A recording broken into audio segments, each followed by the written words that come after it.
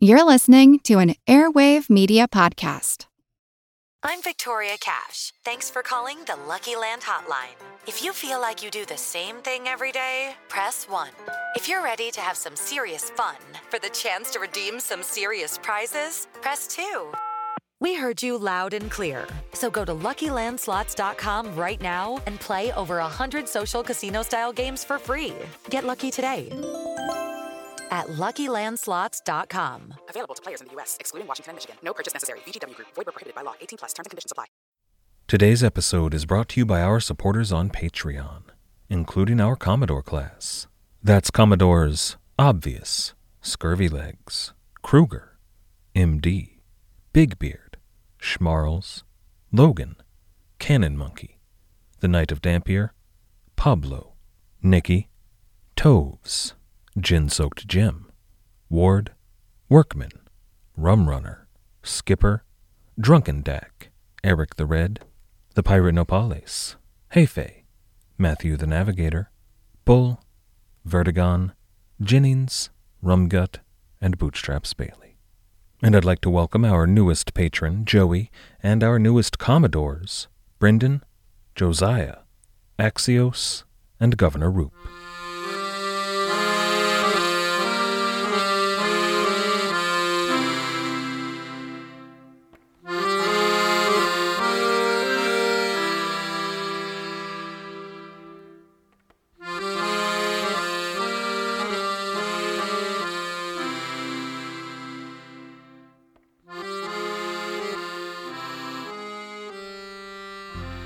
Hello. Welcome to the Pirate History Podcast. My name is Matt. Thank you for listening. I've had a few folks reach out and express a bit of surprise that we've seen two separate ships called San Rose, both carrying Mathurin de Marais in succession. It's a cool coincidence, but really not that out of the ordinary. Remember, they were both Spanish frigates, of 14 and 16 guns respectively. Before they were captured, they were named Santa Rosa. Both of them probably were named after Santa Rosa de Lima, a real person, a nun born in Lima, Peru. Santa Rosa de Lima led an impressive life. We're not going to delve into it here, but if you're so inclined, it's worth looking into. Mostly, she's notable as the first person born in the Americas to be canonized as a saint. That's why we run into so many ships in Spanish America called Santa Rosa. Now, I don't intend to give the impression that that's why we see so many ships named Rose from other parts of the world. Most English ships, with some variation of Rose in the title, the Sally Rose excepted, are named after either the Tudor Rose or they go way back to the Wars of the Roses. Most famously, perhaps, was the Mary Rose, maybe the most famous English vessel of the Middle Ages.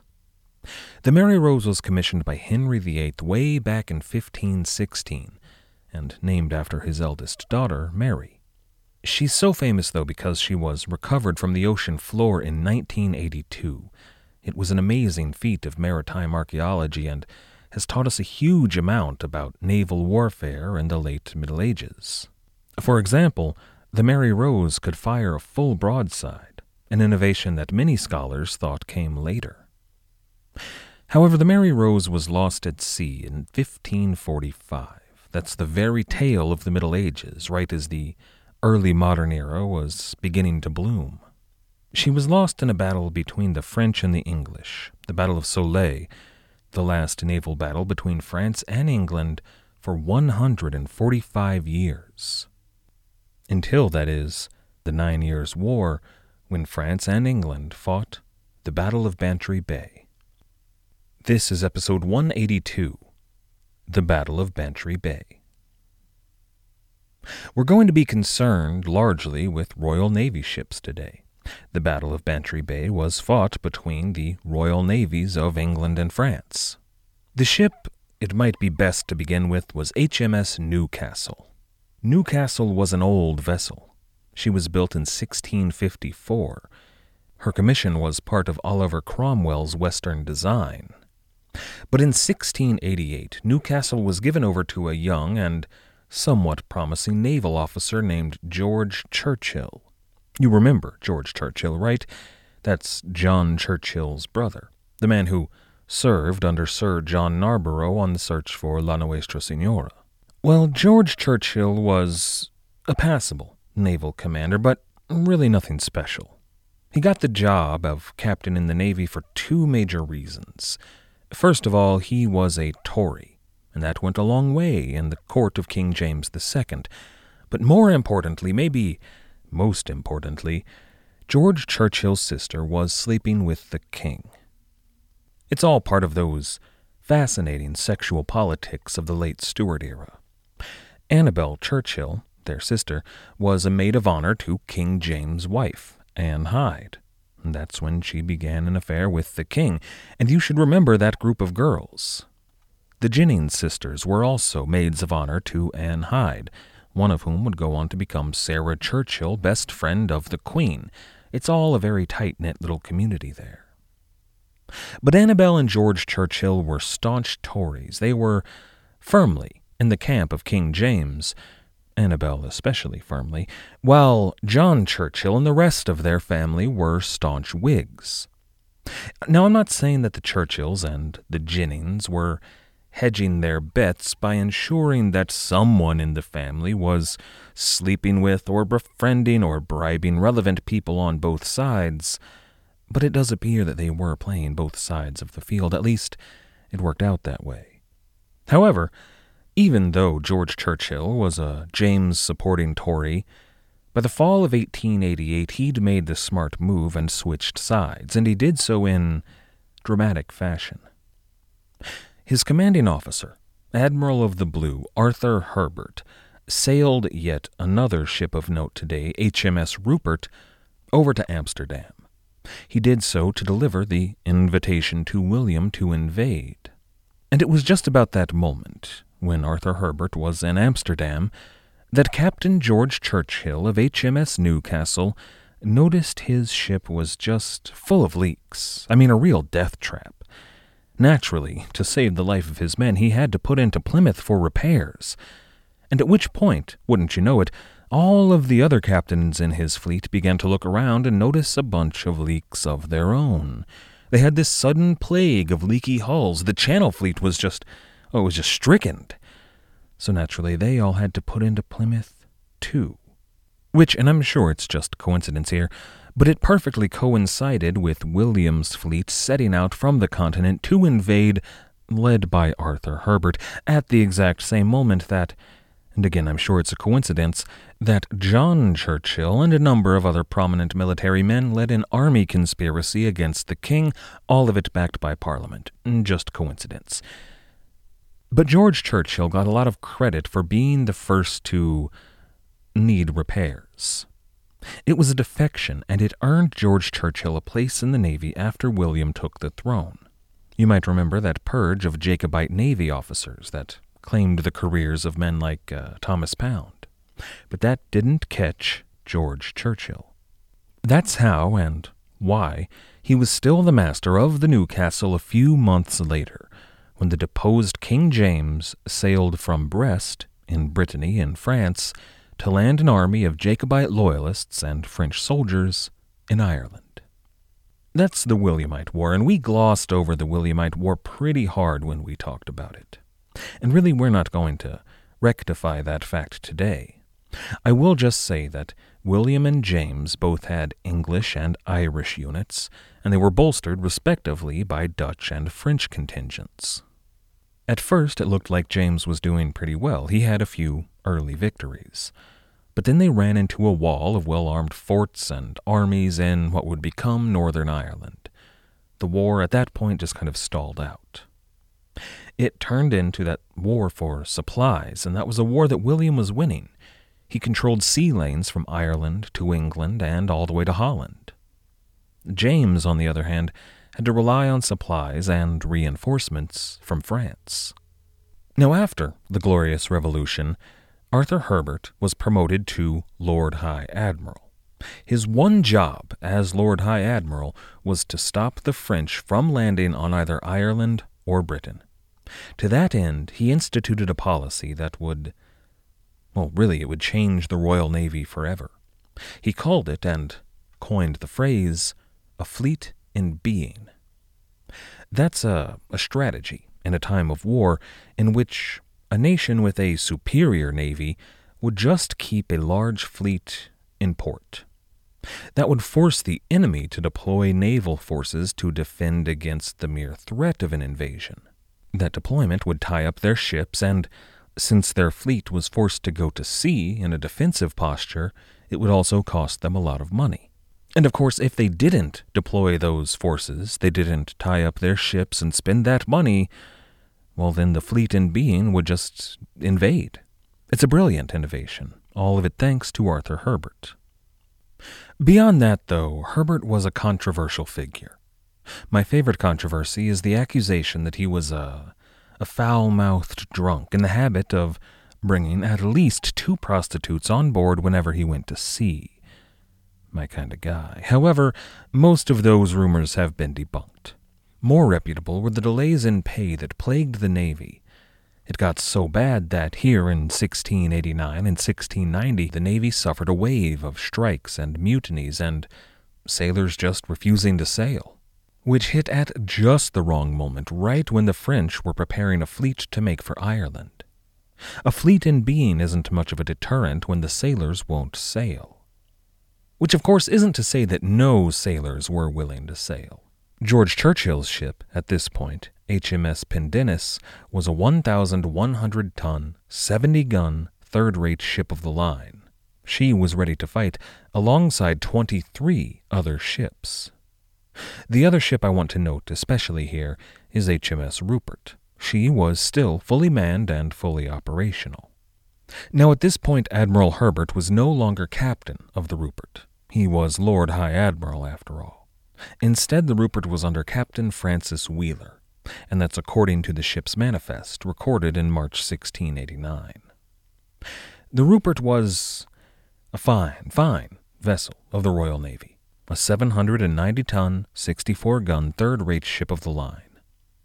She was commissioned back in 1665 upon the official establishment of the Royal Navy. Samuel Pepys records in his famous diary, quote, "The King, Duke, and everybody saying it is the best ship that was ever built." End quote. Now, it was no longer the best ship ever built. She was only a third-rate ship of the line, but an impressive and valuable craft nonetheless. She wasn't unique in this squadron guarding against French invasion. They had a ton of third-rates in the Channel Fleet. But I'm mentioning HMS Rupert in particular here because of one man, a 30-year-old midshipman who presumably signed up in the wake of the Revolution. Or maybe it was that wave of strikes. I mean, if half the Channel Fleet suddenly refused to sail until they got their back pay, the Navy was likely recruiting, heavily, probably in the West Country, especially in places like Plymouth and Devon. And we all know how that kind of recruiting usually went, right? You're just minding your own business in a tavern somewhere, having a couple of drinks and maybe trying to catch the eye of the lady serving those drinks, when a friendly chap with a posh London accent saunters over and strikes up a conversation. Nice enough fellow, even offers to buy a round, then another round, and then maybe a tot of rum, and then 5 or 6 more. Next thing you know, you're waking up with the worst hangover of your life. Your eyes are trying to crawl out of the sockets, your tongue is 2 sizes too big, your head is throbbing, and the floor just won't sit still. It's spinning, and it's pulsating, and it's rising, and it's falling, and you think you're going to be sick. It's almost like... it's almost like you're on a ship.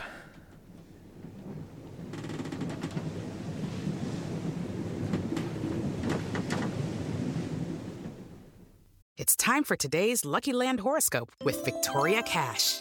Life's gotten mundane, so shake up the daily routine and be adventurous with a trip to Lucky Land. You know what they say, your chance to win starts with a spin.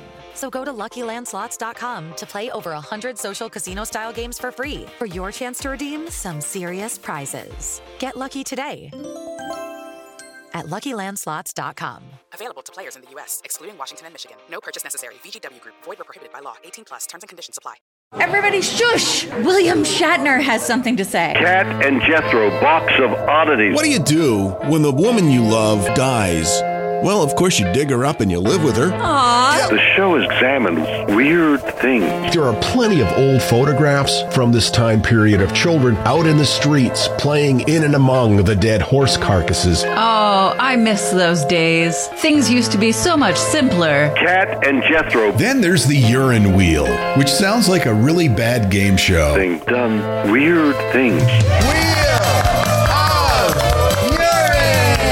Cat and Jethro, box of oddities. That is really mysterious. Join Cat and Jethro Gilligan Toth for the strange, the bizarre, the unexpected, as they lift the lid and cautiously peer inside the Box of Oddities. The Webby Award-winning Box of Oddities podcast from Airwave Media.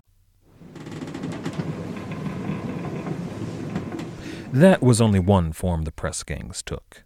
In that situation, you would wake up on a ship with a major headache and a contract lasting usually until the war was over. Other men were impressed straight out of the stockades. Find yourself imprisoned, guilty of a crime, no problem, join the Navy, hey, you might live. Still others, though, were just knocked over the head and bundled aboard as little more than slaves. Some men were recruited in a more traditional fashion, something we would recognize from modern military recruiters. They'd offer you pay and benefits. But at that point, who's going to take that deal? Half the Navy is currently on strike for unpaid wages. But some did, and we don't know how this particular midshipman arrived on board HMS Rupert. But the manifest of HMS Rupert in March 1689 listed Henry Every as a crewman in good standing. And I should point out that Every was probably not press-ganged, violently or otherwise. He was a midshipman, which was an officer in the Royal Navy. It was the lowest officer rank available, but an officer nonetheless. E.T. Fox writes in King of the Pirates, quote, "By Every's time, the role of midshipman had not quite evolved into the familiar one of a young man of good family entering the Navy to learn seamanship. Originally, the rank of midshipman was given to experienced seamen who were thought fit to become officers, so they might learn leadership as well as seamanship." End quote. Now, Fox brings up a couple of good points here, points that raise questions of class, to me at least. In Every's day, midshipmen were usually commoners. Commoners that had a bit of education, certainly. They had to be able to read and to read maps. And usually they came from regions and families that provided some kind of seafaring experience, like the West Country. Henry Every was a perfect candidate for midshipman at the time. Later on, though, by, the height of the British Empire, midshipmen were almost always noble youths with noble parents, and they were serving a kind of apprenticeship. But they were officers here. They were the lowest officers, but still of the officer corps. That means that the rabble, the regular crewmen of common birth, had to defer to these young, spoiled, noble brats. But it was here in 1689 that the Navy was just beginning that transition. There were probably boys of a higher social caste serving alongside Henry Every. They would be equal in rank to the gruff sailor, but I can actually see the merits of that situation. If you've got a young man, 12 or 14, born to privilege but with promising naval prospects, I can only see it as a good thing for him to work alongside men of lower social standing, but men that can neither be ordered around by him nor order the boy around. You're forcing this noble youth to learn how to deal with people as people. The U.S. equivalent of the midshipman is the ensign. I imagine, and boy am I sorry about this analogy, but imagine Wesley Crusher and Worf from Star Trek. Imagine that they held the same rank and they had to work together. There would be friction at first, absolutely, but eventually they'd work past that and learn to work together, and the enterprise as a whole would be stronger for it. But beyond that, This system, under which Henry Every was made midshipman, provided a path of social and economic advancement for those of lower class, at least those with the merit to succeed.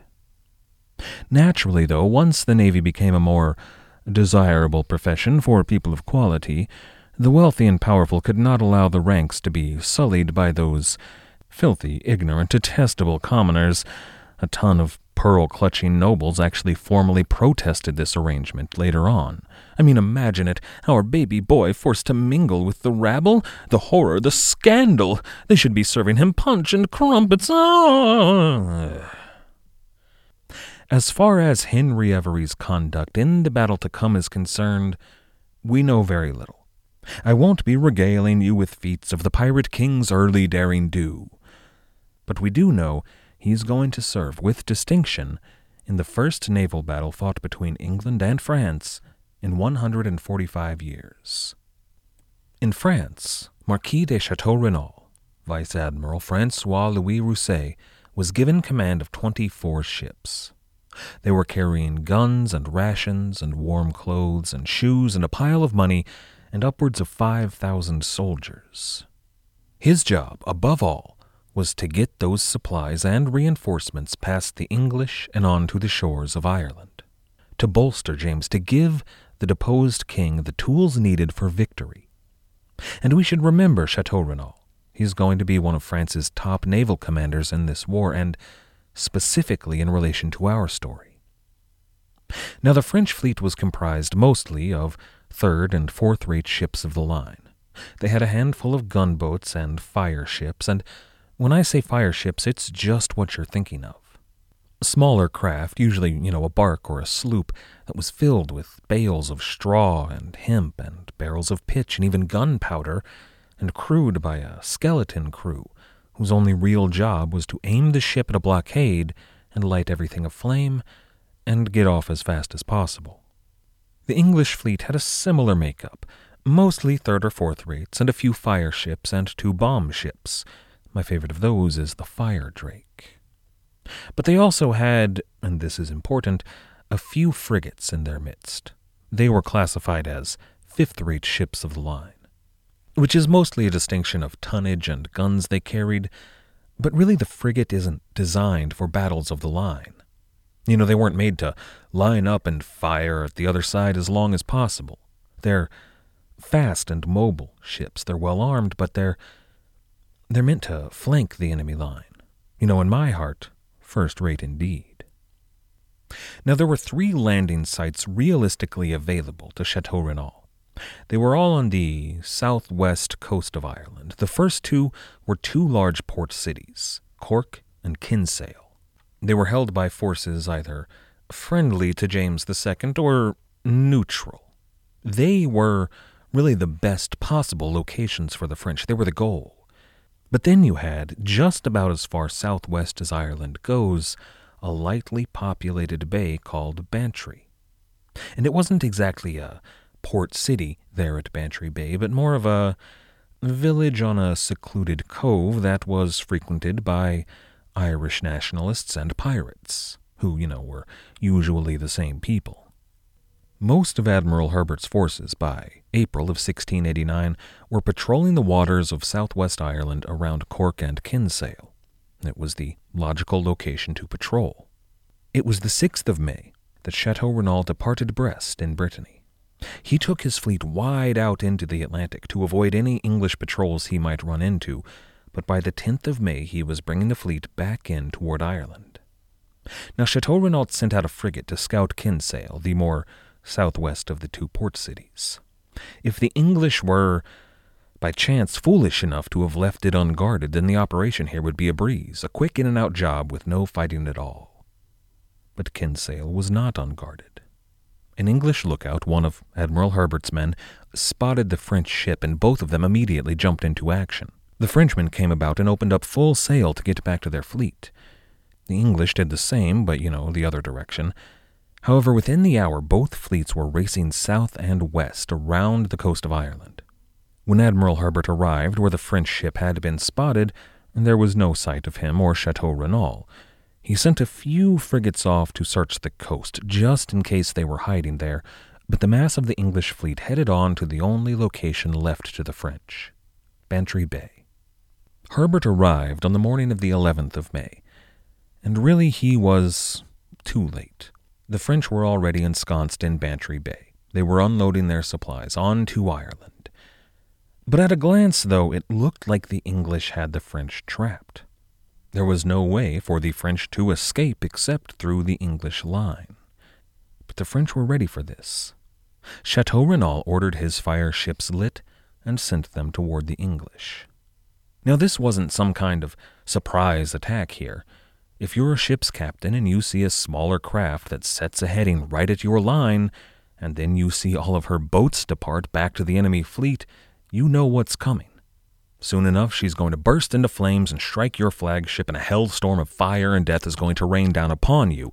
Now, it was occasionally a successful surprise, usually when it happened at night, as we will see much later on in this story at the blockade of Nassau.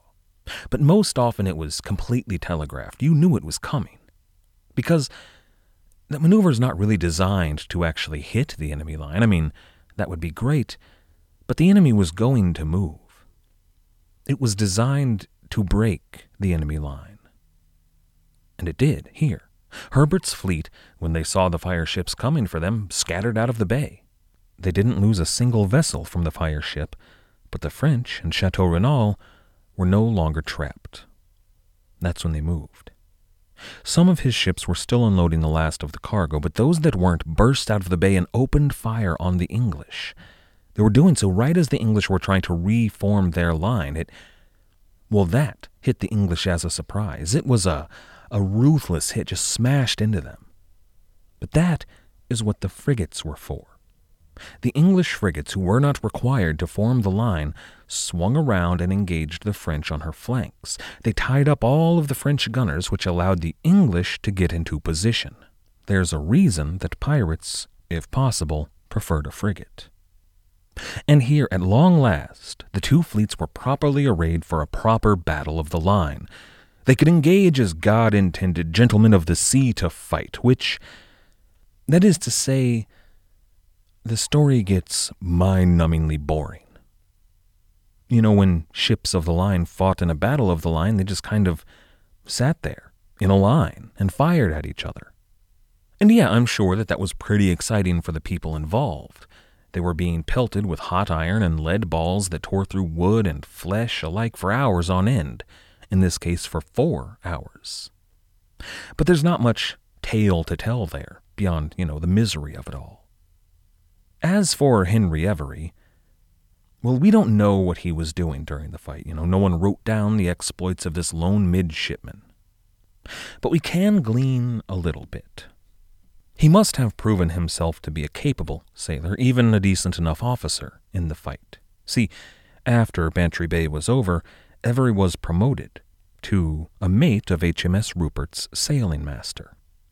Now, E.T. Fox suggests that he was probably the lowest master's mate on the totem pole, but David F. Marley says in Pirates of the Americas that Henry Every was chief mate. Now, I'm inclined to lean toward Fox on this one. It's not impossible that Henry Every was made chief mate. I mean, maybe his conduct was just stellar in the battle. But for a promotion like that, he'd have to be, swinging over to the enemy ship and cutting down her captain in single combat. More likely, everyone in front of him in line was killed in the battle, so Every was able to jump up the ladder a few rungs. But again, most likely, I think Every was probably promoted to the lowest master's mate. That's really how nearly all midshipmen advanced in their career. They would go from midshipman to master's mate and then work their way up the ranks of master's mates, and then, after a couple of years doing that, they could test for lieutenant. If they passed that test, and it was not an easy test, but if they passed, they would be moved into the proper officer corps, no longer a junior officer. And wouldn't Star Trek have been cooler if, when, Wesley failed his Starfleet Academy entrance exam, he captured a starship and headed out into the black for a little good old-fashioned space piracy? And then, when that big Borg battle happens, he could show up with a fleet of stolen Klingon warbirds and drop his cloaking shield and show off his top-of-the-line Borg tech that just, wrecks the bad guys. And then there could be this moment, when the Federation is about to attack the pirates, even though they saved the day, but Picard steps up and talks them down because he knows the true heart of Wesley Crusher. But then, of course, Wesley somehow absconds with the Federation starship. I should really cut this whole thing. Yeah, you don't want to let this go out. Yeah. Remember to cut this, Matt. Okay. The Battle of Bantry Bay was, in the end, inconclusive. Neither side won the fight, and both limped off to lick their wounds. But the French operation to get their supplies to Ireland was a success. Chateau Renault bought plenty of time for the French to unload, and the immediate effect of that was the Battle of the Boyne, which took place on the 1st of July. The Boyne was the first major fight between William and James in Ireland, but it was a decisive Williamite victory. However, the lingering effects of the Battle of Bantry Bay were much more widespread. This fight proved to both sides that they would really have to up their naval game moving forward. They needed more ships and more sailors and more impressment, which means more disgruntled sailors, and in the New World, they were going to need a whole lot more privateers. We're going to talk about those privateers and the events in New England in 2 weeks' time. Next time, we're going to take a break from the narrative of our story, and we're going to talk about some of the concepts of piracy. Big stuff, the political and economic and the social structure of piracy. I hope you'll join us. I'd like to thank everybody for listening. I'd like to thank everybody who has helped to support the show, everybody who has signed up to become a patron on Patreon, everybody who has left us ratings or reviews wherever it is you listen to the show, and everybody who has recommended this show to your friends and family. You all make this possible. Thank you. Our theme music was, as always, The Old Captain by the fantastic band Brillig. If you haven't checked them out, you absolutely should do so. You can find them at brillig.com.au. That's brillig.com.au. After you're done over there, why not check out our website at piratehistorypodcast.com. As always, and most importantly, thank you for listening.